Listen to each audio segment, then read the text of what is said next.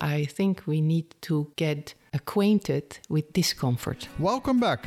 And what makes me feel vulnerable? Today is about vulnerability. And why does it make me feel vulnerable?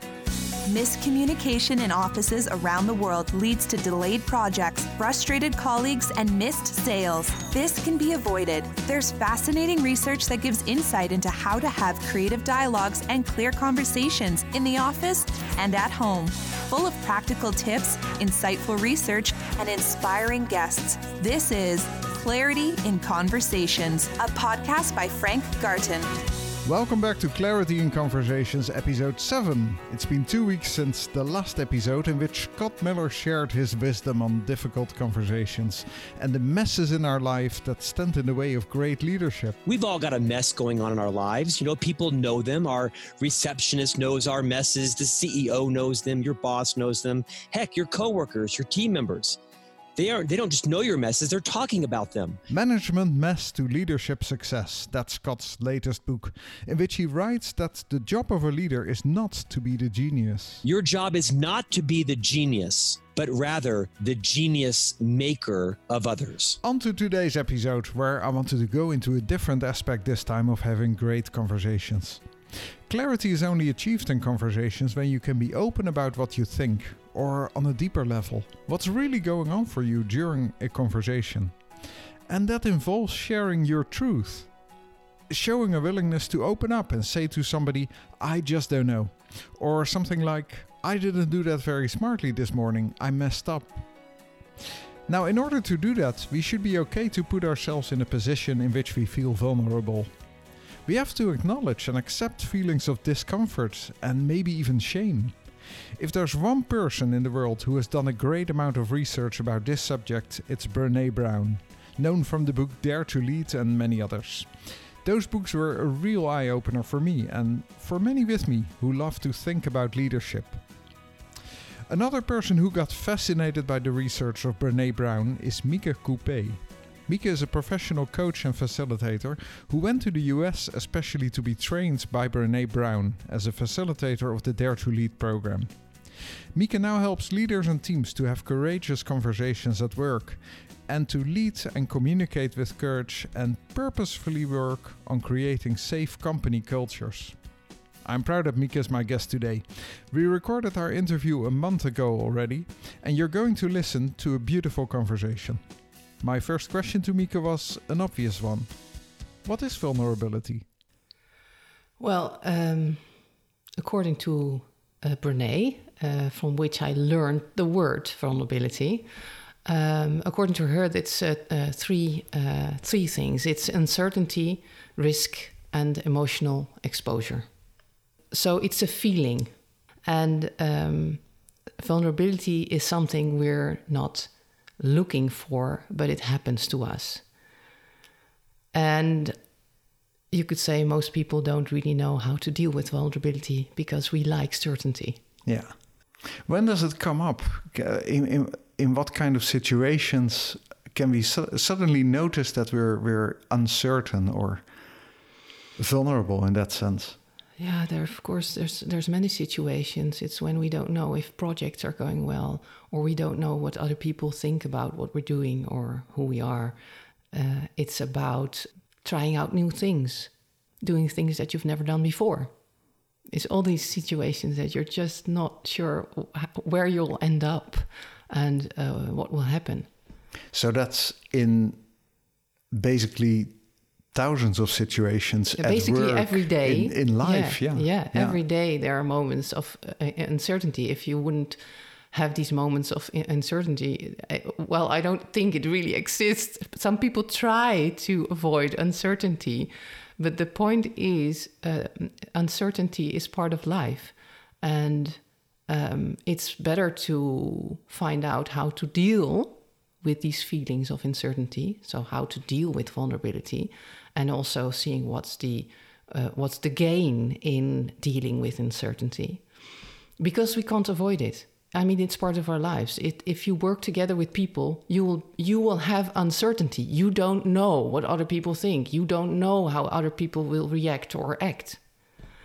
So it's just something you better get to a kind of a conversation with, because you'll gain a lot of insight if you go into a conversation with uncertainty, with risk, with this exposure, and so with vulnerability in essence.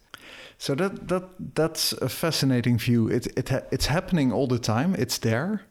We feel uncertain. We feel it can be a little voice of doubt already in our head that says, "Did I see it right?" or whatever. Mm-hmm. It happens all day. Yeah. Yet we pretend in work that it's not there. Isn't that true? Yeah, I think so. Most of the people don't like the feeling, and they don't feel comfortable with the feeling. Most of the time, it's not a comfortable feeling. So we try to avoid it, and we try to avoid also giving attention to it. Maybe we think it goes away. I don't know. But especially, we don't like other people to see it in us. Because I think we live in a cultural and also in organizational cultures that we like certainty, we like to keep control, and we especially don't want other people to see our vulnerabilities. We don't mind other people showing that they feel vulnerable or uncertain or they need help. But for ourselves, we try not to, we try to avoid that. And we have all kinds of stories in our head what would happen if we would show that, for example, we don't know certain things, or we're unsure about how the process is going, or we're unsure about our own actions and results. It's a cultural thing, I think, and it's also a human thing. Yeah. So it's quite normal. But the point is that avoiding those conversations is also avoiding getting help and getting advice on how to do it right. And maybe you are not on the right path. And sharing that would maybe avoid you making big mistakes. So I think it's very helpful for an organization, for a team, for a person, for his own productivity and results to talk about those things that you're uncertain about. I think there's a big gain if you would talk about those things. And not only for the results of a company or a team, but also for personal feelings of commitment and safety. Because if we can't share our vulnerabilities and our weaknesses, and we're playing under control, in control all the time, we are not really showing ourselves, and we're actually hiding parts of ourselves. And that is taking up a lot of energy. It's like we're playing kind of theater all the time and taking up, wearing another jacket to work just to avoid feelings of discomfort. And isn't it even so that Brené is saying silence makes vulnerability grow? It makes this uncertain feeling only get bigger. Yeah, and especially, sure, silent, not talking about things. It's like hiding, and hiding then the only story that is true is the story in your head, because you cannot check your stories in the outer world. When you would check, then some people could say, yeah, you're right, this is a failure. Or they could say, I don't see this as a failure, I see this and this and that as a result. So, and your stories in your head are not always the most positive stories that you can imagine. Yeah. And maybe you recognize that the stories in your head can be quite disastrous. They can kill. Yeah. And if you really believe all the stories in your head, for some people that will take up a lot of energy, and that will have a result of holding you back, not being free to experiment, to show yourself, to take risks. And that's what's needed to innovate, to work, to show up, and to, develop. Yeah, absolutely. Yeah. But you're saying there's two steps that we need to go through. First, we need to get comfortable ourselves with these feelings.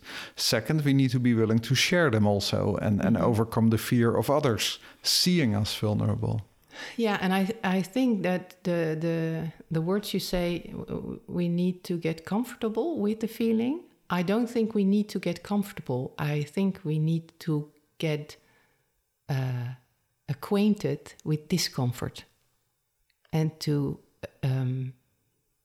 just accept that discomfort, the uncomfortable feelings are part of human life, and that avoiding them will mean avoiding a lot in your life. You know, it's like doing new sports that are very scary. I started climbing 1.5 years ago. I have a fear of height normally. Now I still do have a fear of height, but I'm climbing walls of 30 meters. Right. If you avoid discomfort, you will never do something new in your life. No. So maybe I was falling in the trap already, because I'm realizing myself, I'm trying to get that feeling of discomfort go away by saying we need to get used to it, and if we only practice it enough, we'll be comfortable. Yeah. And that's not true. That's not true. Right. That is just exchanging one thing for another thing, and that's not reality. I think the reality is discomfort and uncertainty and risk and vulnerability will always be there. It's just a matter, how am I going to deal with myself in those situations? And then we come to another part, that's how am I going to deal with those feelings in order to be and act and behave in a way that I'm proud of, that I want to behave and I want to be. And that for me is very important, because I can accept myself avoiding those things, of course, and I'll probably have a less adventurous life.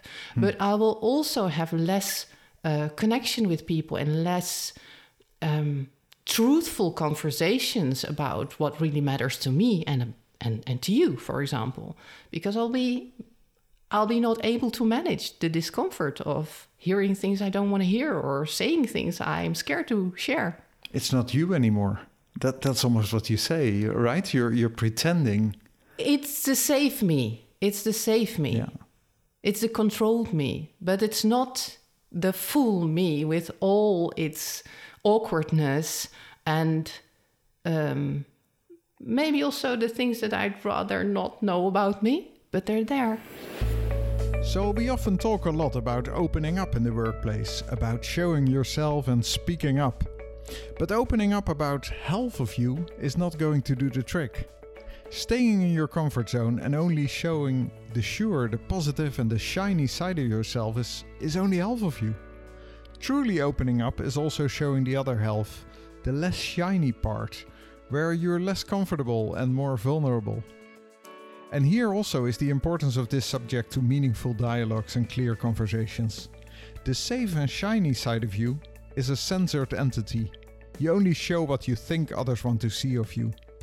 If you let go of that need and you express yourself with all the strength and all the imperfections, we start to see and hear the real you. I think it doesn't have a long life if you're always talking in a way, realizing what other people want to hear. I mean, that's not being true to you. I mean, you can be very true to somebody else, but you're not true to yourself. And I think that you're killing yourself. I mean, in a way, you're killing yourself, your motivation, your values, your truthfulness. And then you're not living your life. You're just being safe, or imagine that you're being safe. You're keeping yourself safe, because it's not really safety. You know, we always think that if we are perfect to the other person, that makes us safe and loved. And, and that's the basic need. That's a basic need of human being, being safe, being loved. Yeah.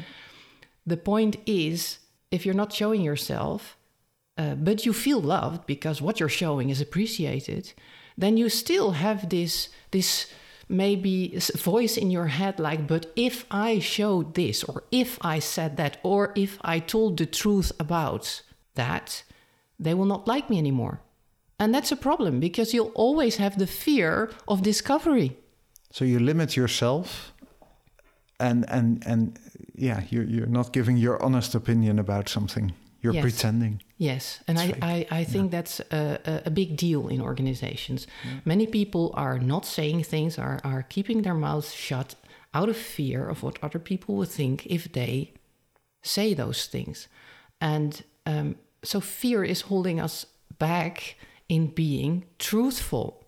And we also don't really know how to be truthful in a way that is building relationships instead of giving cracks in the relationships.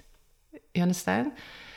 We don't know how, because we have also most of the times learned that if we say things, we have to be certain and we have to be convincing, we have to influence other people. And if we would say things in an uncertain way or in an investigating way, we might not be convincing. But I think there is a seed for another way of talking to each other, is from curiosity and exploration and positive intent. And we can go into dialogues like what's happening, and this is what I see, or this is what I'm telling myself, and how is that with you? And we're going to a dialogue out of curiosity. It's like an adventure. But there we get to a topic I usually love to bring up, which is that it requires really a different mindset. The mindset of curiosity is a totally different one than the mindset of, let's say, the assumption a good leader needs to be certain about what he says, right? Right. Yeah, this image of leaders having to know what's the next step and they have to have all the answers. It's really a burden, and the burden is on them, but it's also on the team that they lead, because if the leader needs to know everything, where does that leave the team? And if there's curiosity about what the contributions and the thoughts and the opinions and the dreams of those people are, then you come to a whole new era, maybe even. I mean, there's a lot more of information and value in the room, and you can only see that from a curiosity point of view. So if in a performance dialogue you say to somebody, well, you really have great ideas, but you don't bring it across in a very certain way, you're almost killing a lot of great ideas, right? Right, because I think it's a quality to not bring it in a certain voice. Yeah. I mean, you can be very convincing if you have a inquisitive voice, but we don't appreciate it because we have these funny ideas about what's convincing and what's of value, and we tend to value those who speak the loudest the most, and ignoring the contributions of the more silent people, for example. This is also like, what are great leaders? Are they all like extroverts, or are there many great introvert leaders? Of course, the answer is yes. Why? Because they have a totally different approach to conversations, well, you understand what I mean. Absolutely. Yeah. Let's talk about courage, the courage that's needed to have a good conversation and dialogue. When we say that, what do we mean with courage? What is courage really? Courage is showing up, being you, actually taking the risk when I show myself, and I'm true to who I am and what I believe in, without knowing what will be the result. So that's courage. And courage is actually everyday courage. Courage is not the big courageous things like bungee jumping or whatever. The big things that in heroes and films, you know. Yeah. But courage is saying no to something while you know that the people that receive that no won't like that. I mean, that's courage. Yeah. But the courage is also taking time to help somebody while you know you'll be late at an appointment. That's also courage. You know, courage are small things, everyday things, but the thing is that it are small steps that helps you be very true to what you value in your life and in your work. And according to Brené, courage is just 4 skill sets, and it's not very simple, because courage can be taught. That, you know, it can be taught. The research she did a lot of research. So the research said, okay, we can build courageous cultures. We can build more courage in ourselves. In our 4 skill sets, they can be measured. They can be taught. So that's a good thing, actually. So we want more courageous conversations. Yeah, we take steps, and the courageous conversations start with, what do I do when I become uncomfortable? So there comes in the first skill set, and that's the dealing with vulnerability. And what makes me feel vulnerable?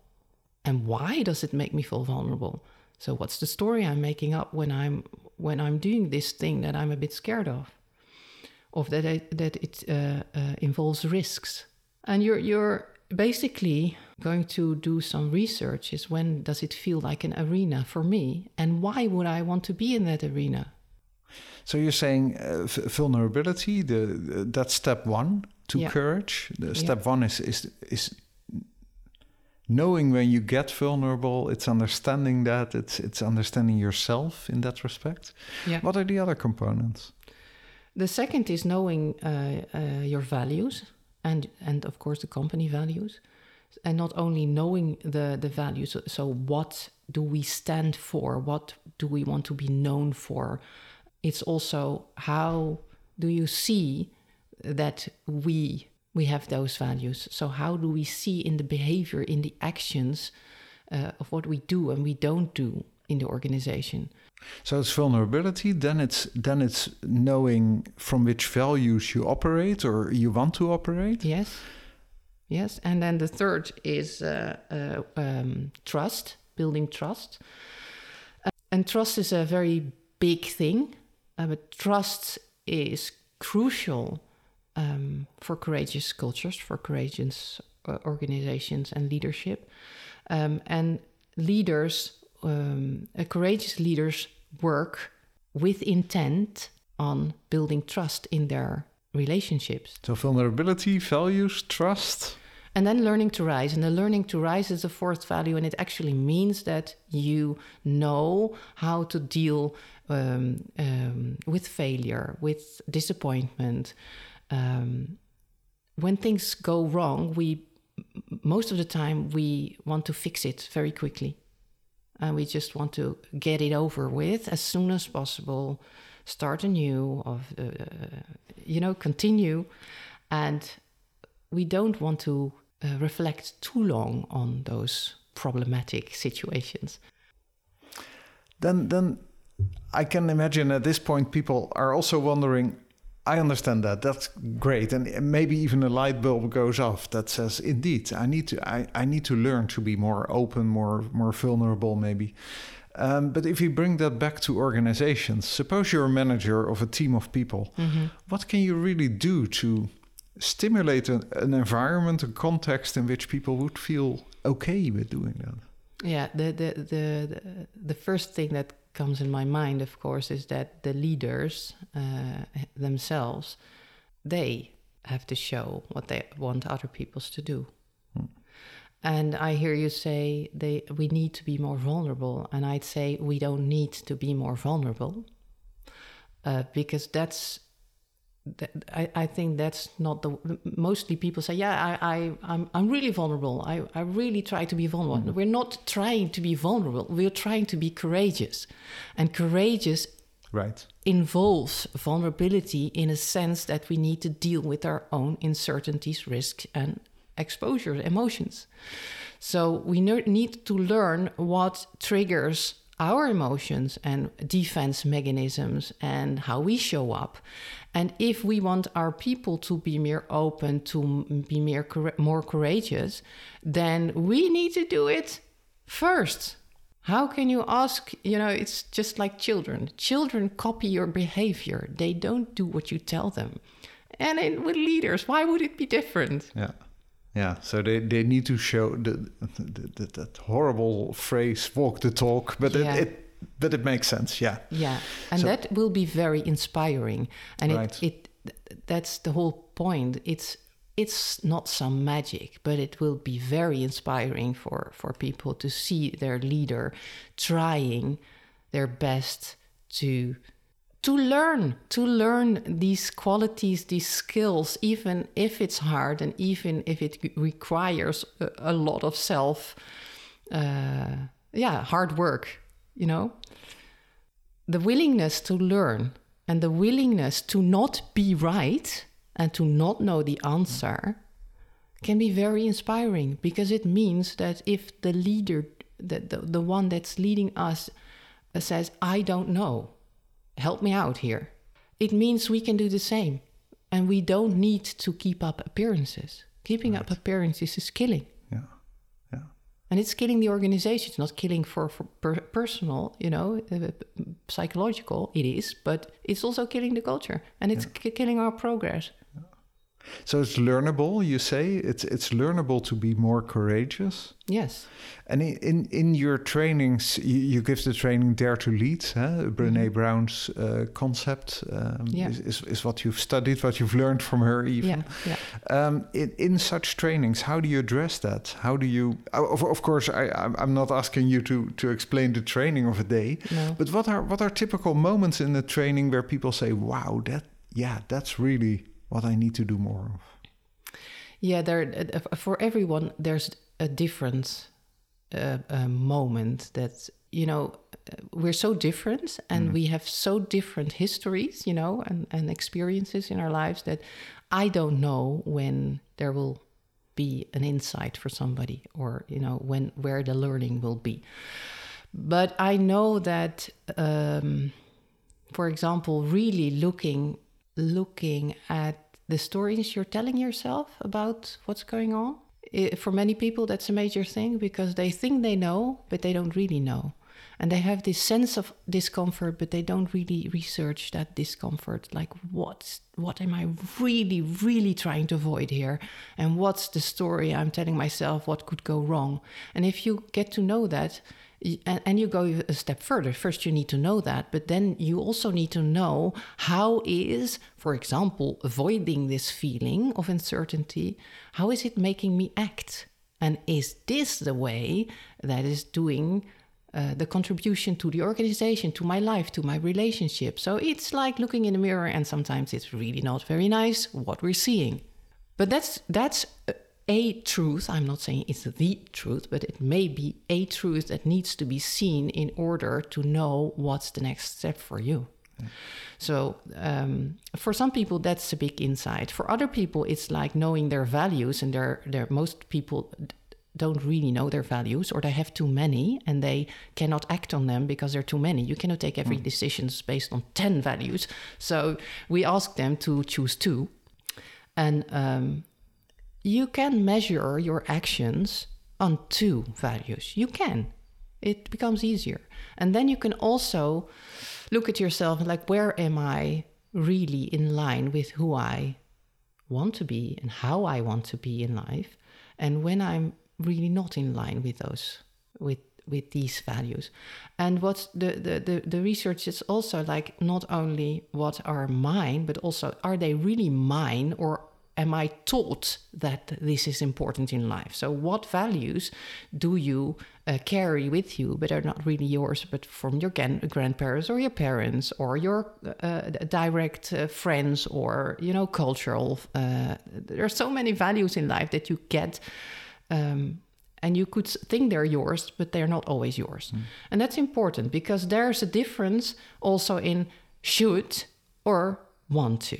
I want to be this person, or I should be this person, or I should behave this way because I'm told this way. And that's also an eye-opener for many things. I realize, oh my God, this is what my mother always told me. And I think it's really important, but if I'm really honest, I think another value is much more important for me. That really makes me happy. The other one feels restricted. I feel restricted. And the other one, I feel free and enlightened. Okay, then we have this amazing shift. Like, this is the truth for me. So, and then how do you act if that's the truth you want to live? What I'm realizing from your answer is that in your trainings, you're not teaching people how to be more courageous. You're more helping them investigate, it sounds like. Yeah, that's beautiful.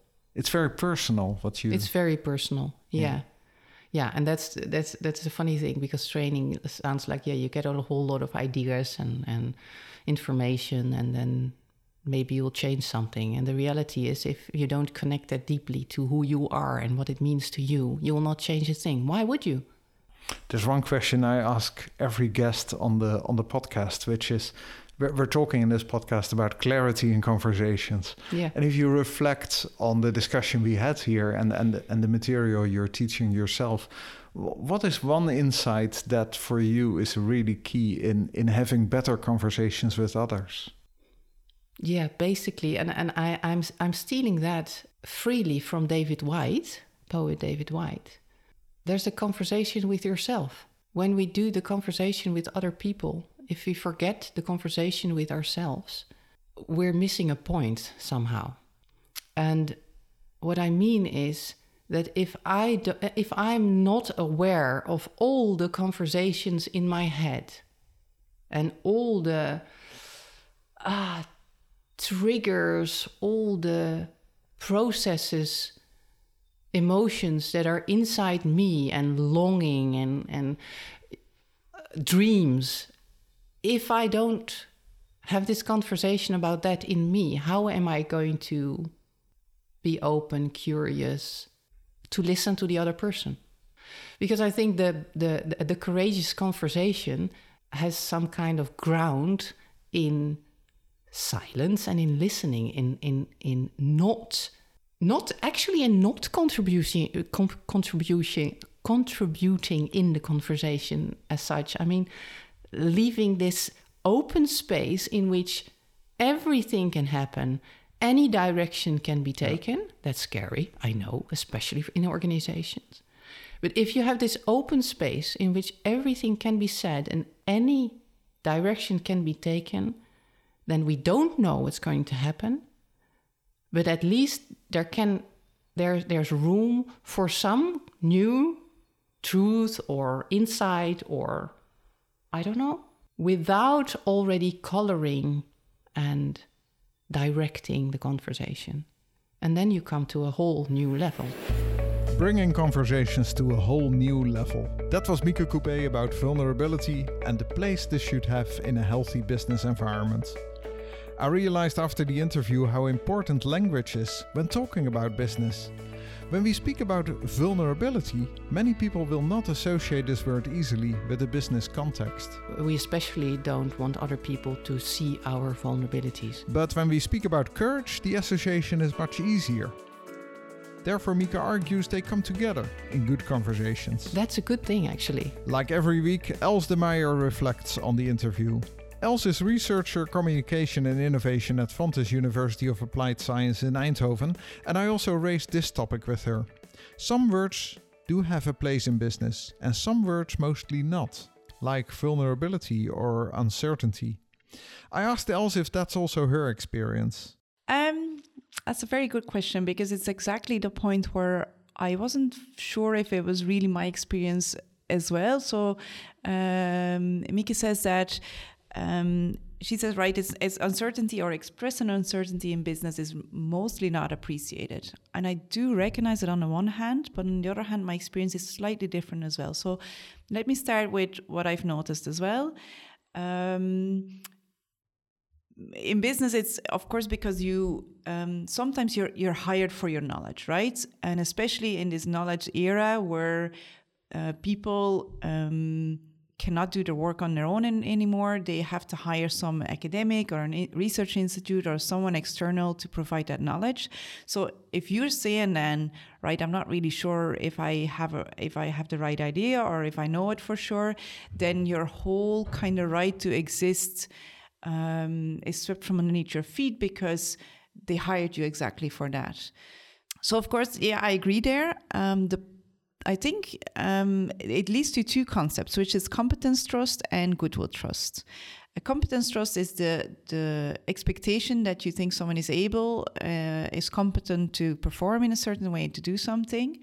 And if someone is uncertain, then that competence trust goes down. So that's the first one you refer to also, that you said, I almost lose my worth if I wouldn't know. Yeah, definitely. And what you want to convey is that people have trust in you, in your competence. Right. And we say, so the other thing is, let me first say what the other thing is. The other thing is goodwill trust. And goodwill trust is slightly different in that people expect you to perform to your best abilities, but have the intention to work with you or to show your best, to be intrinsically motivated, etc. All right. Now, goodwill trust and competence trust are sometimes confused, because if we say, for example, I can't do that, or I'm not sure if this is possible, then and that's already a bit more on competence. Then you say, well, I'm not sure if it's able or if I'm able. But can, as a modal verb, has it in it to also say, I'm not sure if I want to do it. Right. So if I say, I can't do that, and you see the intonation thing I'm doing, I can't do that, then it's like, I actually don't want to do that. Now, the problem is, I think, uncertainty is not about your knowledge per se, but it's even worse when it's about your goodwill. Because all right, you don't know something. Yeah. That's okay. I maybe don't like that, but I definitely will not like it if you're not in it with the same intentions and the same perseverance and motivation as I am.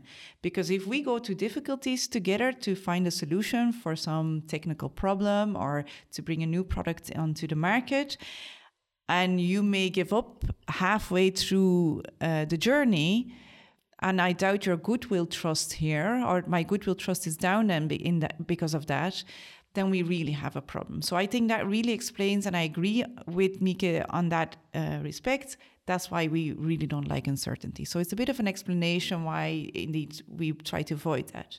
Yeah. My other experience, though, is that I have noticed that in meetings, and especially when it concerns high-tech knowledge, things that were not technological uncertainty, actually, that people have found a way to talk around that, to incorporate their uncertainty in their conversations. Like how?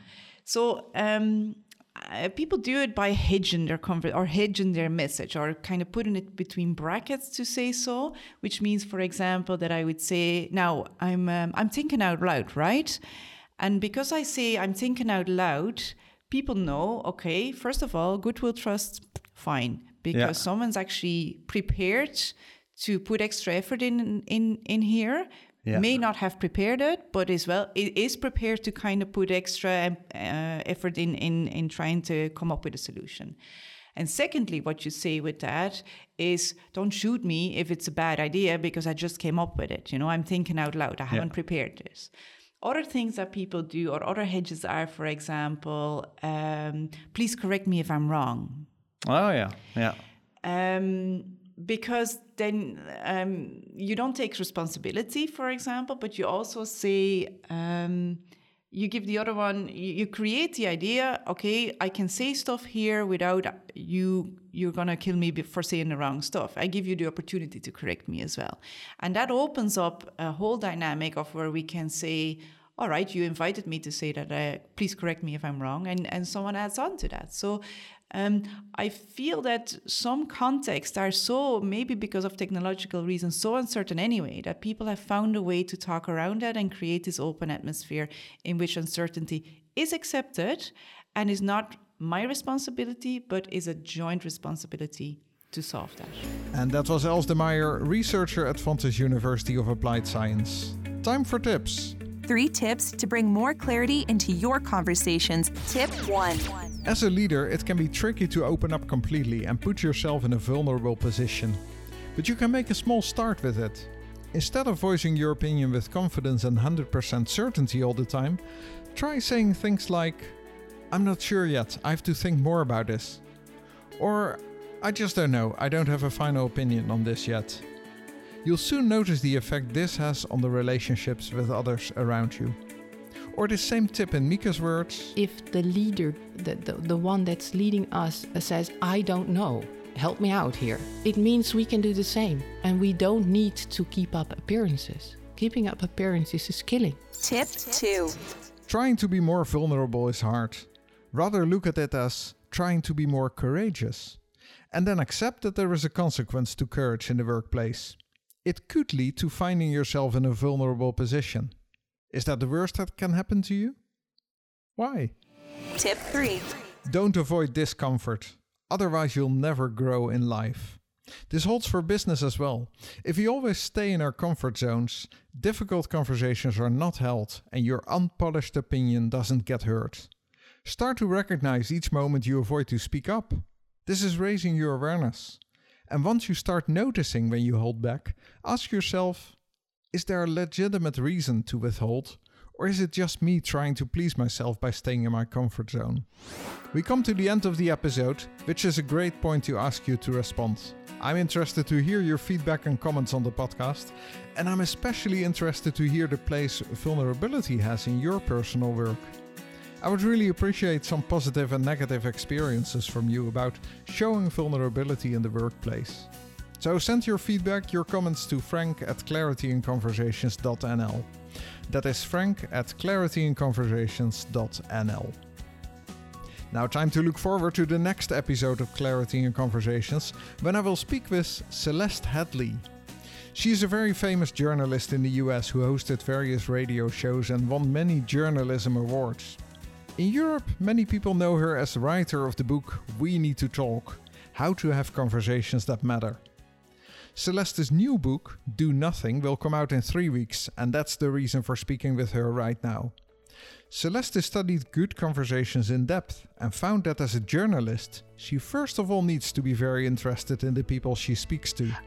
Obviously, and my job is to find a way to make it interesting to me, right? To become interested. She has to become interested, even if initially she is not. Yeah, and even more so, just to take it one step further, they are interesting. Everyone has interesting things to say. I mean, that's the secret. That's what I learned. And that's Clarity in Conversations for this week. Thanks to Mieke Coupé for a great interview and to Els de Meijer for her reflections.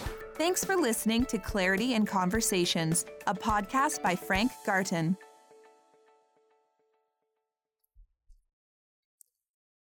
Clarity in Conversations is a podcast by me, Frank Garten. To further professionalize the podcast, I'm looking for a company active in the consultancy business to sponsor the podcast when we start with Season 2 in June 2020. If you have suggestions for this, or you are the sponsor that wants to attach your name to Clarity in Conversations, I'd like to speak to you. Leave me a note then at frank@clarityinconversations.nl or find my contact details on frankgarten.com.